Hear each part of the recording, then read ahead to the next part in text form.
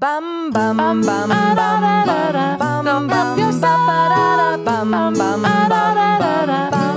yourself. Welcome back, everybody, to Go Help Yourself, a comedy self-help podcast to make life suck less. The voice you're hearing, these dulcet tones, belong to Misty Stinnett, and the absence of sound that you're hearing belongs to Lisa Linky.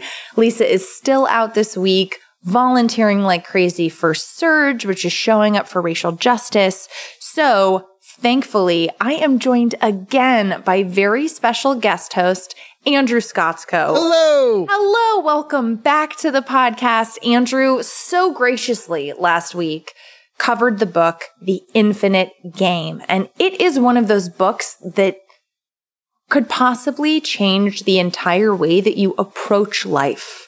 It's fucking amazing. It's by Simon Sinek. Oh, hello. This is an explicit podcast. We are hi. Hello. We like to fucking cuss. We do sometimes because it's not shock value. We're not trying to be edgy. It's how we talk.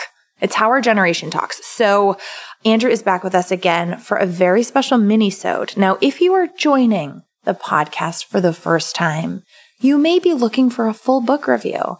And I gotta tell you, this is not your episode. Every single Friday we do. But it is your podcast. But it is your podcast, and we are your tiny pocket friends, and we're so glad you're here. So Tuesdays, hello. That's us from your pocket. I wonder if anyone listens to this, like presses play and just puts it in their pocket. I wonder if they do. Do you think anyone like fast forwards just to the pocket friends part? How would they know? That would be very impressive and intuitive. Good point. But this is the podcast where every single Friday we read and review a popular self-help book, sometimes not so popular books, and we give you the summary, what's useful about it, maybe some trouble points to look out for, and we try and read these books so that you can know if purchasing the book and investing your time in it is going to be worth it, or if you should absolutely skip over the blazing garbage dumpster fire that maybe everybody else loves. Looking at you, Jen Sincero and Rachel Hollis. Anyway, this is a weekly biff. It's our Tuesday episode. And these are our minisodes to explore supplemental material, to have guests on, to maybe do some self-help trivia, thought-provoking questions. Every now and then we read a poem. Who can imagine? But all sorts of the nitty-gritty, dark, twisted corners of the self-help world. It is, as Lisa likes to say, the lab to your lecture. So here we are trying to walk the walk of self-help instead of just talking the talk.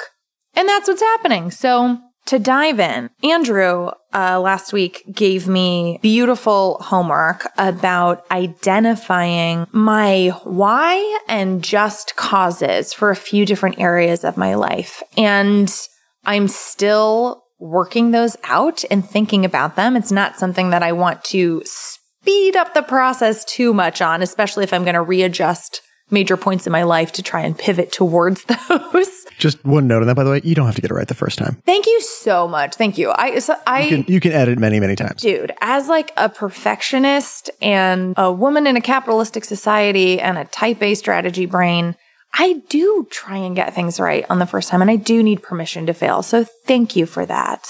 But if anybody from the last episode has identified their why and a just cause, or a few of them, please write in to gohelpyourselfpodcast@gmail.com and let me know what that was. Did that resonate with you? Let us know what that was. We would love to hear it. Copy me as well. I would love to hear that from that last conversation. You can hit me up at andrew@enliven.fm. I would love to hear what resonated with people. Oh, yeah. And as a reminder, Andrew is an amazing serial entrepreneur, business advisor, hacker, cool person, and podcast host. We read his amazing bio on the last episode, and he's here today again. Still here. Thank you. Because he never left. Because Andrew, you and I did something really cool about a month ago, and it was actually your suggestion. Can you talk a little bit about what we did? Yeah. And so what we did was a virtual meditation retreat. Yeah. And I want to give you just major props for saying yes, because meditation retreats, like I feel like it's one of those things where people are like, oh my God, that's amazing. I always want to do it. And then they get the opportunity and they're like, oh, this is not a good time. Not a good time. The cat is sick. There's a global pandemic. Andrew basically was like, hey, I'm going to do this retreat. Here's the link. I think you'd really dig it. You should do it. Let me know what you think, but no pressure. And I really did not want to do it and was like, but I'm waiting on like 5 big phone calls at the end of the week. And also it's virtual. So like, how do I talk to my roommate about giving me the space? Or like, what if my home's not perfectly peaceful? And also I think if this had been an in-person invitation, it would have been really expensive to like travel to. So the one we did was through spiritrock.org, where is it? Is it Utah? No, Spirit Rock is about an hour north of San Francisco. Oh, okay. Okay. So we could have driven there, or I could have driven there if this had been in person. So, but I asked Andrew to come back on so that we could talk about our individual experiences doing this. So I did the virtual meditation retreat in my apartment, in my room. And Andrew, you did the virtual meditation retreat mostly in your living room. Mm-hmm. Yep. Right? But we both have roommates and had to navigate around that. And you have been to this specific meditation retreat in person, right? Yeah. So I've done a couple of retreats over the last, few years. I started meditating quite a while ago, but I would say I didn't get kind of serious about it until, I don't know, 2017 maybe? Okay. So about 3 years ago. Okay. And yeah, my first retreat I ever went on was actually this retreat in person at Spirit Rock in July 2017. So for anybody who's not familiar, and I've only ever been on one meditation retreat in my life, and it was this one a month ago, and it was virtual. What is a meditation retreat? Right. So it's kind of exactly what it sounds like, right? It's a time you're setting aside to go practice meditation. What does that mean? Right? Everyone's heard of meditation, but what the hell does that actually look like?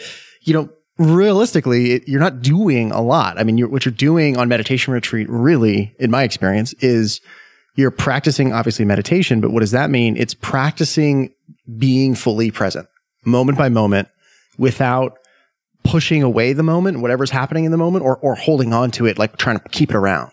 Yeah. Right. And that's one way you can kind of, people hear this word mindfulness a lot. It's very sort of in vogue in the last, few years.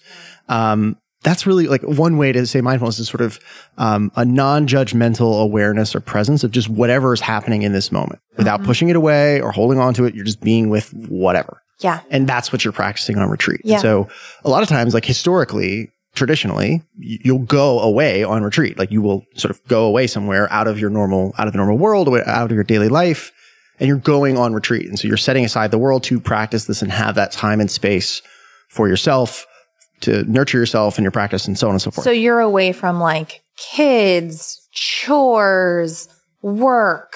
Yeah, like you were fully there and doing that and entirely. Probably in a beautiful setting, right? Next to other like-minded people. Yep, you're there. It's typically certainly at the earlier stages, it's a shared thing. There, people more advanced in their practices will sometimes do solo retreats, but I would not start there. So it's definitely a thing. So typically, the classic kind of first long retreat someone goes on is a 10-day silent retreat. Oh my God! Which. Yeah, that's too much for a first one. It is a lot. It is a lot for a first one. I would say you could jump in. Like if you've never meditated before in your life, you could do it. It would be a lot. I wouldn't recommend jumping all the way into 10 days. I would kind of work your way up. I would do like a half day. Then I would do like a 3-day. Those are very common. There's lots of those. Yeah. And then I would probably jump to 10. Okay. And so it's an amazing practice, and an opportunity to kind of like a gift to yourself. Yeah. And so I think if you ever get the opportunity and you can make it work, because it's so uncommon in our lives these days to have that like, oh my God, this could actually happen. I say go for it, Yeah. So just to zoom out a bit and highlight the differences. So an in-person retreat, I understand that you surrender your phone when you first get there. I understand that, you just walk into a cafeteria at a specified time and a meal has been prepared for you and you don't really have to do much but be, right? Just show up, be present, notice thoughts as they come, notice the breath, and that practiced, experienced meditation teachers will guide you for like an hour at a time. And then you might go do a walking meditation for a specified amount of time and then have a break and then go back into another guided meditation. So that is my understanding of the in-person retreat. Yeah, that's pretty spot on. Like you're there, you're there. It's got a container. It's got a set schedule. Basically, everything's done for you. You're just there to practice. Great. You just kind of do what the guides suggest. Yeah, there's guidance and teachers, and like you'll have, practice meetings so that they'll be guiding you and teaching you. And if you have questions, you can get those questions answered and things like that. But yeah, you're primarily, all day you're going to be practicing. Great. So then COVID is a thing. Damn it. And obviously there are so many people so many of us, myself included, who are craving ways of finding more space around us, psychological space, totally. Peaceful space, inner space. And it's so hard right now. And so in comes the virtual meditation retreat, which in some ways is incredible because for the retreat that we did, and this is my first time ever doing it, here's what was challenging. Talking to my roommate and saying, hey, I'm going to be mostly silent for 4 days. You might think I'm a weirdo. I'm going to be walking around the apartment really slowly if I'm doing walking meditations. And also, if you need me, but it's not emergency, see if it can wait a few days, right? So that was awkward, saying to a new roommate. Also awkward, if my room isn't a perfectly peaceful oasis, having to deal with that. The dishwasher and laundry was still nearby. I was very tempted to do these other things. And so that was challenging because I think I really would have loved to be in a desert with beautiful mountains nearby or near an ocean, and the sound of the crashing waves. That would have been really fucking cool. And I was very much alone. But what was cool is that spiritrock.org did 4 live streamed guided meditations throughout the day. There were suggested schedules of your own walking meditations, when to eat lunch, what kind of foods to prepare. So that was really helpful. And then some optional morning meditation, evening meditation. So it was cool in the sense that like, okay, I know this next session's going to go for about 45 minutes or an hour. They let me know that there's going to be 15 or 20 minutes of guided meditation and the rest is going to be a Q&A, right? So you could ask a lot of questions. So here's what was really cool about the virtual online retreat, I thought, and please jump in. Sure.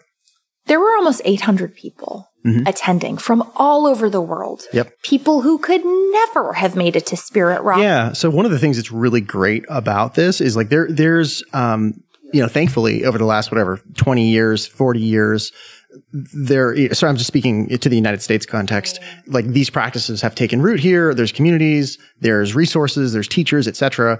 But it's still growing a lot. And so accessibility is a real thing. And I give a lot of props to this community because every single time they're really, really mindful, go figure, about all of these types of issues about like, can people afford it? Can they get there? Whatever. They have they have lots of different options to try to make it more accessible to people. But the geographic limitation and the space limitation is one that's hard to get around. Yeah. So I think one of the sort of silver linings of the pandemic is it's